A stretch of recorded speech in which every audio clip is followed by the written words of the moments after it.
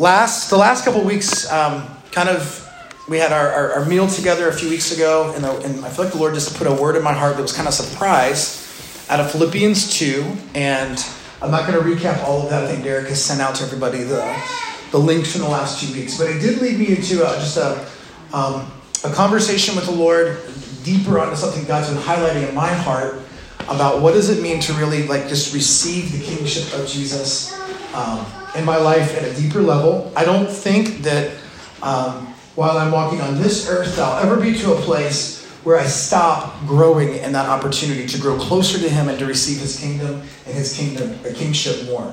Does that make sense? Does everybody agree with that? Yes? Okay. So this place, no matter where you are in your walk with Jesus, is a place that I feel like is something we can enter into now, but it's something that's also gets added into those places of things hopefully the Holy Spirit will remind us of in an ongoing way. But as we've done that, it's kind of brought me back to some core things about our church family, and I don't think that they're necessarily unique, but I hope that they're distinct. Okay, and that's what I mean by that. It can be easy for us to live a life, and I don't think anybody in this room wants this, where we find interesting spiritual things to be entertained by, and we call that following Jesus, right? But that's not what Scripture teaches us following Jesus looks like. And so there are a lot of different ways that you can do church. There's a lot of different ways, I think even biblically, you can practice the script or the things that Scripture teaches. But one thing that we have had a value for the last 10 years, and I hope we will always have a value for, is we're not just looking for someone to give us good information. Our goal is that we grow in our discipleship or our personal following of Jesus. Can everybody say followership? Our own followership of Jesus. What does it mean for me to be a disciple and not just rely on somebody else to do the spiritual homework for me and then give me their book report? Does that make sense? I promise you, it is not. It can be a better presentation if we just had. There's 3 or 4 people in the room right now that can give great presentations and deep teachings from God. And it would be awesome. And those things can be really edifying. We can hear it and be like, wow, that was a great word. How many of you have had that experience, right? You've heard a word and, man, that's great. But hearing great words is not what following Jesus is about. And I want us to take just a few minutes today. And it will set up, I want to take a few minutes to say, look at this thing in James that will hopefully just remind us again that we don't want to just hear good words. We want to become doers of the word. So I remember I used to have a high value for getting into the Word of God. I don't have anything bad to say about getting into the Word of God. But when I began to recognize I need more than me just getting into the Word of God, I need to get the Word of God in me. It's good discipline and good habit for me to spend time regular, daily, encountering God in His Word, me going to His Word. But for me just to check off the box and say, well, I read my devotional for the day, is not really the ultimate desire in my life. That may be a step on that desire of getting God's Word established in my heart. But it's not the full expression of that. Would we all agree there as well, right? So in James chapter 1, this is the brother of Jesus, and we're going to read a few verses starting in verse 21.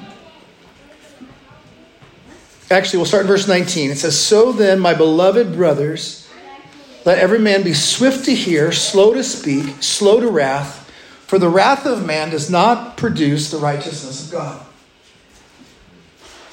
So this is, again, the context. This is the brother of Jesus, the physical brother, half-brother of Jesus. He is now writing. Who does he write this book to? He writes it to Christians. Specifically, he writes it to Christians who were Jews, but they've been scattered. So that gives us a little bit of a hint on the timing of this book. This is after persecution has been introduced and the church from Jerusalem has now been scattered. And can anybody tell me what happened as a result of that scattering? The gospel spread. They encountered persecution and then the gospel spread. So as the gospel is spreading, he's letting them know the importance of being swift to do what? Listen. Okay? Be swift to hear, swift to listen, slow to speak, slow to wrath. The wrath of man does not work the righteousness of God. This is something that I talk about frequently when we're talking about the idea of justice. It can be very easy for us to see injustice and move in the wrath of man and think that we're fighting for justice. And in reality, we are then provoked by injustice, but until we come into alignment with God's heart and move in His justice, all the wrath of man can never produce the righteousness of God.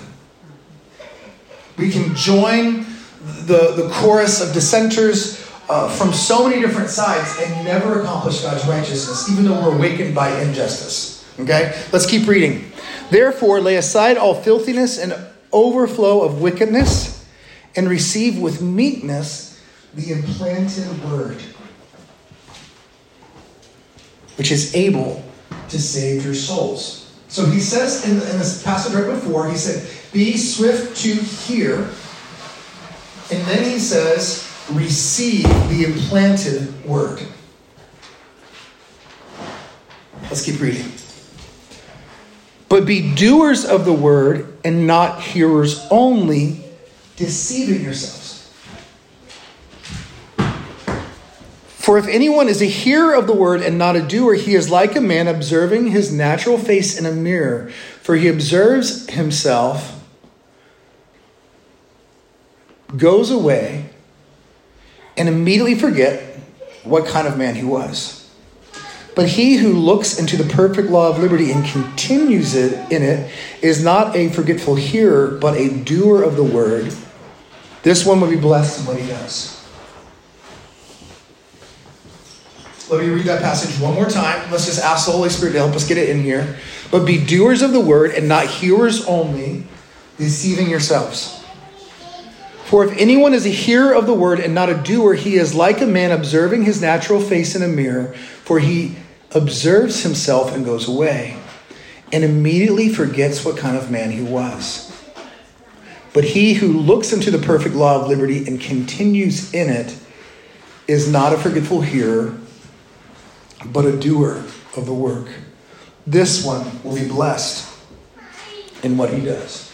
Can someone put in your own words, what does this passage say? Just speak it out really loud.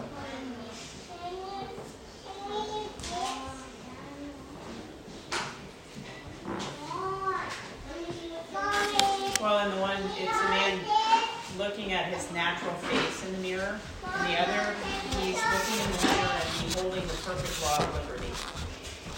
And so in the one, like in the natural, when we look at ourselves, we just kind of forget. But when we're looking into the perfect law of liberty, to me what that says is, I am seeing the face of Jesus in place of mine, and I am becoming more and more like him as I behold him. That's really good. I think there's a beautiful parallel to that passage. Luke, are you able to come stand on your carpet?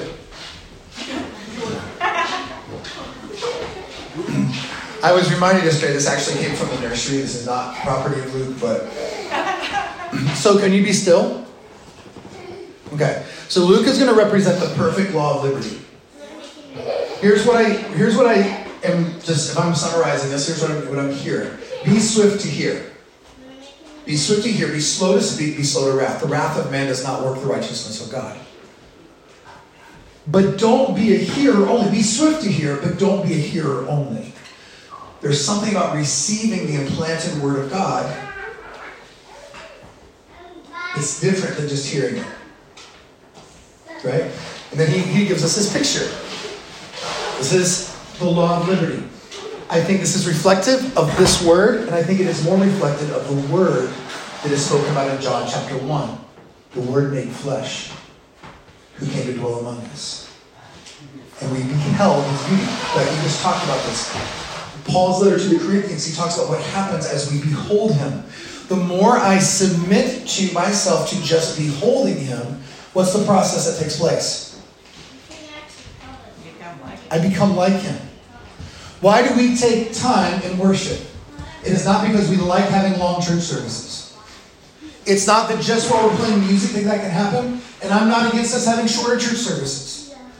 But I think there are times we recognize that we have an opportunity to come and just put our eyes together on Jesus. And guys, I want to be more disciplined in my life. I want to be excellent in every area of my life. But more than my ability to accomplish things, it never says I become more like him as I accomplish my list of disciplines. Disciplines are important, and they're part of the fruit of, I believe being disciplined, having a disciplined life is connected to having a life with the fruit of the Spirit of self-control. Not coming against discipline. I'm saying sometimes I think I'm my own salvation. And that I will become more like him by me trying harder. Does that make sense? Yeah. But what it says is, as I come and behold my own self in the light of his face, in the light of the law of liberty, if I just am a hearer, it's like I come and I see it, I'm like, oh yeah, I need to work on that. And then I can leave. And I can leave and be distracted by the things of this world. I can leave and be distracted by the enemy's schemes against me. I can leave and be exhausted by trying to accomplish what I saw in the mirror on my own strength. But for me to receive the implanted word, it requires staying here and becoming what Scripture calls a doer of the word. Say doer. Now, how many of you know God wants us to be more than just doers all the time? There's a place of becoming like him, but there's a process of doing the word in the process of becoming. Do you see that? Yes? No? Say that again. There's a process in me becoming more like him where I'm a doer of the word. Right? That's the promise. What does it mean? This is something we came up with together. We came up with this together several years ago. We were doing a study in the book of James as a church family. The implemented word is the implanted word. By coming and staring at this, like he's alive, he's moving. By coming and staying here and not getting distracted by everything else, but surrendering myself to this. How many of you know that just the facets about Jesus in this book are more than we can figure out on our own? I don't get bored. Listen, whenever I hunger for him, he shows me something. And do I have the ability to be still and allow that thing that he is wanting to reveal to me to be implemented in my life? Or do I get drawn away? Is this making sense? Yeah? How many of you... Yeah, Becky. I think for me, like in the past, I would sit and do that, and inevitably it would bring pain up in me, which would cause me to be restless, which would cause me to want to go do something, anything but sit there. And so learning how to release that pain, to let go of it, to be able to sit and look at that and well, number one, let go of myself, let go of whatever it is that is causing that pain, and he'll show me what it is if I let him. And allowing him then to give me the vision and his plan for, like, the future me that looks like Jesus. And then coming back and practicing that day upon day, I then go forward and do it. That's good. It's very practical. How many of you can relate to Becky that sometimes whenever you look into the face of Jesus, you look into his word, something comes up and it's painful, it's unpleasant, and that, has anybody else ever had the place that makes you not want to be still? Right? Okay. Luke, you can sit down if you'd like. Yes. All right. So I want us to hold on to it. So the goal of the word, or the goal of this word right now, what we're saying is context. We don't want to just hear a nice word and be a forgetful hearer. What value does hearing and forgetting do? What does the scripture say there? What happens if we're forgetful hearers? Or if we're only hearers? If you don't know, you can look at your Bible. It says. We get deceived. So listen, we live in an age, you can fill your life with great books, great podcasts, great teachings. And you can go, listen, I think it can be easy to get addicted to good sermons and never become a doer of any of them. It is way more comfortable for me to listen to anointed teaching and feel the goodness that comes from hearing anointed teaching and never become a doer of any of it. I remember this one time, this guy, he walked in an authority, and he was probably one of the first truly, where I can look back and I can say that guy walked in anointing. And I heard him preach this message, and he got up as he was saying, and he said this, and it sounded very brash, and I don't think he meant it to be. But I don't even like saying it out loud sometimes because it's just like, oh, that hurts. But he said, he was going to be with us for like 5 days. He said, I have to be very careful what I share with you this week because you already know more than you'll ever obey. I was like, ooh. I'm just kind of like stung a little bit. But he wasn't saying that to beat us up. He was saying that to invite us. Like, this is not about like, I'm not fulfilled enough in my life because I don't know enough yet. And it can be very easy for us to think that we're just missing that one piece, and once we have this one piece, then we'll get it all together. And in reality, it's like we can come back to some of this like really simple foundational things. So the goal of why we've talked about this now is like, I really want this idea of receiving the kingship of Jesus in my own life and for us together to be something that we can look and say, what does it look like for us to gaze at the majesty of Jesus and make room?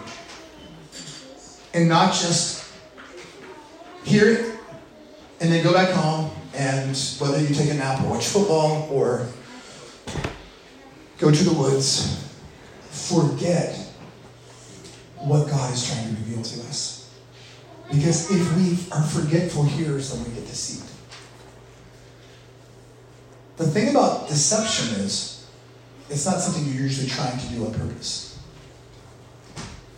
I don't know anybody who wants to get deceived on purpose.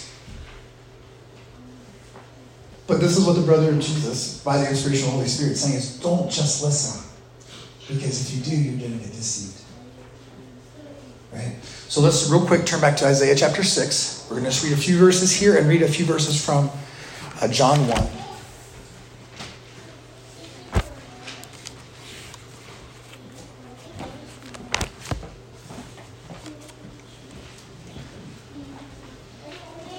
All right, is everybody ready to read Isaiah 6? Verse 1. In the year that King Uzziah died, I saw the Lord sitting on a throne, high and lifted up, and the train of his robe filled the temple. Above it stood seraphim. Each one had 6 wings. With 2 he covered his face, with 2 he covered his feet, with 2 he flew.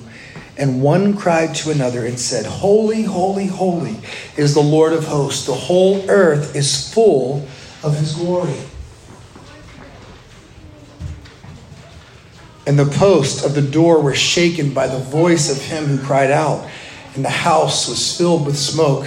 So I said, Woe is me, I am undone, because I am a man of unclean lips, and I dwell in the midst of a people of unclean lips. For my eyes have seen the King, the Lord of hosts.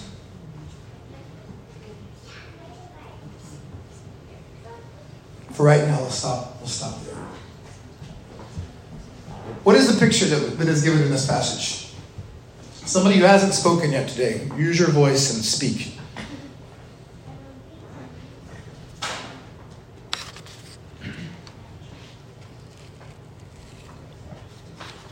Please.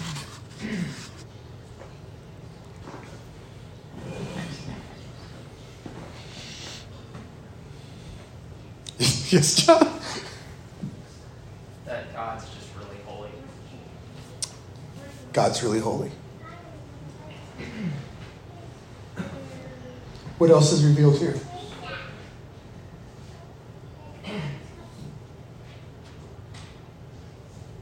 The effect of the presence of God on us. Yeah, it's good. The effect of the presence of God on us.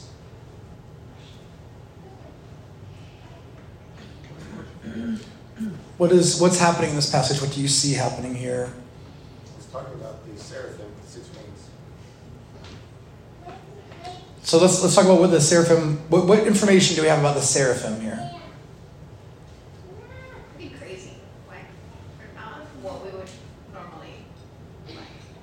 Oh, I was just having a pleasant vision with some like beautiful whatever. Like it's like really intense of like wow, like these things, like their only job is like serve Jesus, and like that's all they do. And like, this is like the type of thing that like God has, worshiping Him, and it's just really crazy. Yeah, that's good. Mike, you said that 6 wings. What are they using those wings for? Well, it says 2 covered his face, 2 covered his feet, 2 he flew. And there's also the Lord upon his throne. There's what? There's less things then? Also the Lord upon his throne. There's the Lord upon his throne. There's that.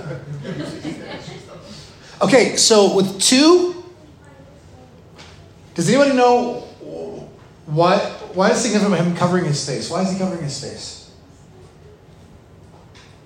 I'm not sure, but I think about Moses, and first he had to remove his shoes because he was on holy ground with the burning bush, and then he had to cover his face, and God had to cover his face so he wouldn't die.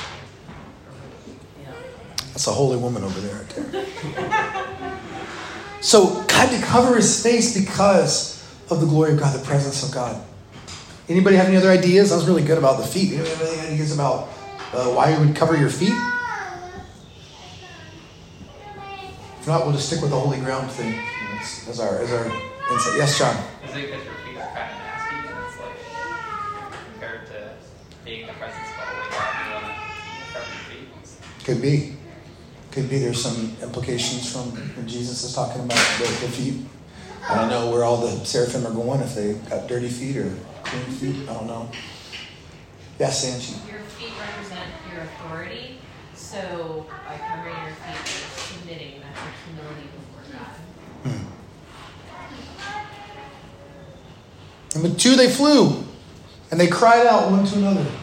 What else do we see? So we have seraphim. We have the fact that God is holy. We have the fact that we have an encounter. We are impacted when we encounter the presence of God. What else can you tell me that's revealed in this passage? I think it's interesting that it was in the year that the political, governmental figurehead was no longer there. There was instability, there was uncertainty, and in the midst of that, Isaiah saw the ultimate authority, the one who was still in charge. I lifted up. Yeah, I lifted up. The fact that the train of his robe, it wasn't his robe, it was just the train of it filled the entire temple. Yeah. I'll be very brief again. I've just been fascinated, I think intrigued and invited in my own intention, but I think the Holy Spirit's using just this idea I've had recently about coronations to provoke my heart to hunger. And I brought a picture along today of the Queen being coronated. Check out that robe. Check out the train of her robe. It required the mistress of the robes and all the ladies in waiting. That is like a 1, 2, 3, 4, 5, at least 6 or 7 people just dealing with the robe and the train of the robe. I saw the Lord high and lifted up, and the train of his robe filled the temple. In the book, The God Chasers, Tommy Tenney writes about that word filled there and shares that that word filled did not just mean filled, it meant filled and kept on filling. He's come and he keeps on coming. And I think this is important because what does it mean for us to receive his kingship? Is the part of his kingship is his glory. Part of this kingship is his majesty. And what does it mean for him to fill the temple of my heart? Steph wanted us to sing a song last night we didn't get to about make room. It's easy during the Christmas season to think about the no room in the inn kind of thing.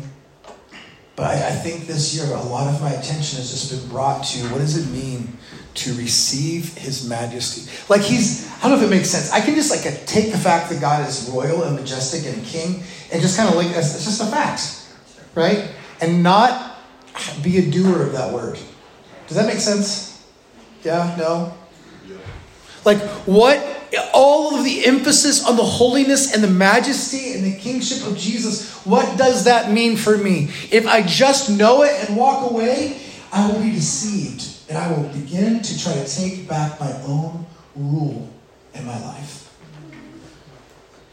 But having regular encounters with the King and then inviting him and making room for me to receive his kingship in a growing way. In a growing way. I'm using the word kingship somewhat on purpose because it's different than kingdom. But really all I'm saying is really we could use the word kingdom, and a kingdom can be such a kingdom thing to say. It's like it doesn't really mean anything to us. But there is a king who is worthy of ruling over every area of our lives. And what does it mean for me to position myself there? Anything else we see in Isaiah 6?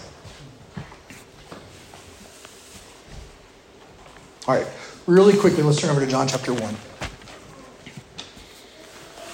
And then if you'll participate, we'll just take a few minutes and read a couple of different scriptures together in smaller groups.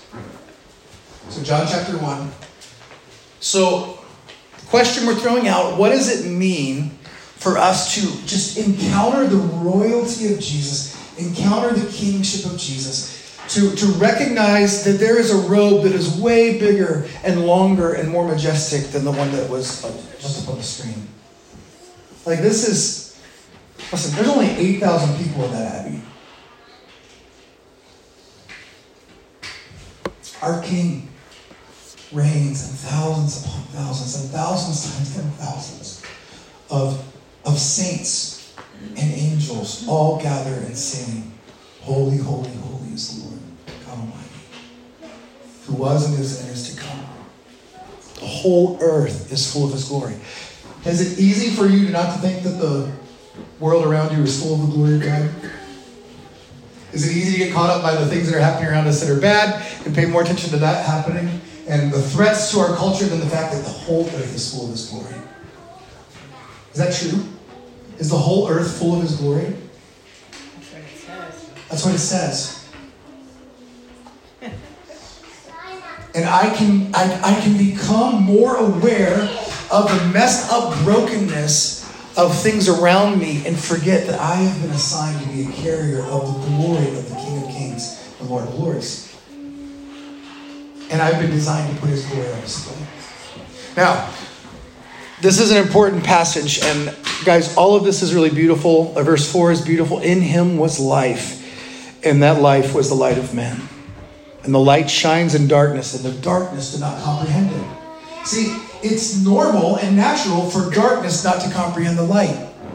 But if we understand who he is and recognize his majesty and his royalty, we don't need to struggle to comprehend the light. John says in a book that he wrote a little bit later that if we walk in the light as he is in the light, we will have fellowship one with another. And the blood of Jesus is over us. We can have fellowship with God and we can have this closeness with each other. Look down, though, for today, just to be brief, look down at verse 14. And the Word became flesh and dwelt among us. How many of you would love for a weekend to go and see the throne room in heaven? How many of you think that if you could go and see the throne room in heaven, that you hope to think that would change the way that you live now? Like if you could just get one glimpse of him in the throne room, that would be it, right? How many of you have ever found yourself longing to be a part of the crew that saw the cloud by day or the fire by night? And just think, if I could only know where the cloud was going, I would know exactly what to do. Right? It's easy to think that. Or what it would be like if we could be in the room when the 120 priests came in and they blew the trumpets and they shouted with one voice and the glory of God fell so much that the priests couldn't stand to minister. Would you like to be in that space? Let me tell you that you're under a better covenant than that stuff. And that was beautiful. And that was the majesty of God revealed. But here is this new covenant. The Word became flesh and dwelt among us, and we beheld his glory. There is something about Jesus putting on flesh that was a better picture of the majesty of Jesus than what Isaiah saw. Listen to me. I don't know that we believe that. I don't know that I believe that fully. Like if I could choose to see what Isaiah saw or to watch someone making furniture in a carpenter shop, I think I would choose what Isaiah saw. But there was something about the glory of God being put on display in the fact that this majestic God, who is King of kings and Lord of lords, humbled himself and put on flesh so that we could see his beauty, we could see his majesty, we could see his glory. And we don't need to be like the darkness that doesn't comprehend that light. We get to be awakened to that light. And John says that we get to be witnesses of that light. And so I would present to you that in the life, death, and resurrection of Jesus, I love what, I don't remember who was leading last night, whenever it was said, like, talking about the life of Jesus. The fact is, he is still alive. He is living and breathing and moving. And we can know that theologically without really living inside of that truth. I can be a hearer of that word without being a doer of that word. And so then I get deceived, wishing for something that used to be instead of living in the promise that he has given me right now. He said, it's better that I leave. I'm telling you, there's been things that we've walked through in this last year. I could just have 5 minutes and look into his eyes and hold his hand and say, can you just tell me what you want? I would choose that because there's something in my heart that doesn't yet fully believe that what he said is true, that it's better for me that he leaves so he can send me his Spirit. And then through his Spirit, I can abide with it completely. I don't ever have to be apart from him. He said, I'm going to go away, but it's okay. Because I'm not going to leave you like orphans in this world. I'm going to send you the Comforter. I'm going to send you the Spirit. So what I want us to do right now is I just want us to take a few minutes. I thought this was important because I feel like it's important that we activate our digging. We activate our looking, and we activate our asking. It's the glory of God to conceal a matter. It's the glory of kings to search it out. And you would not be a part of this church if you just expected somebody to hear and give a good speech every week. I already know that. But can we take maybe 10 minutes to get into some scripture, and then we'll just take a few minutes to debrief what we say, okay? So here's what I'd like for you to do. Can you get into groups of maybe 5? It's going to require some movement. And then once you get into those groups, I'll just give you a few scriptures that each group can look at. And what I'd like for you to do is just look. These are scriptures that are about the majesty. Some are of Jesus. There's a few I've selected. They're about earthly kings, just so you can hear majesty. So get into your groups, and then I'll give you the scriptures, okay?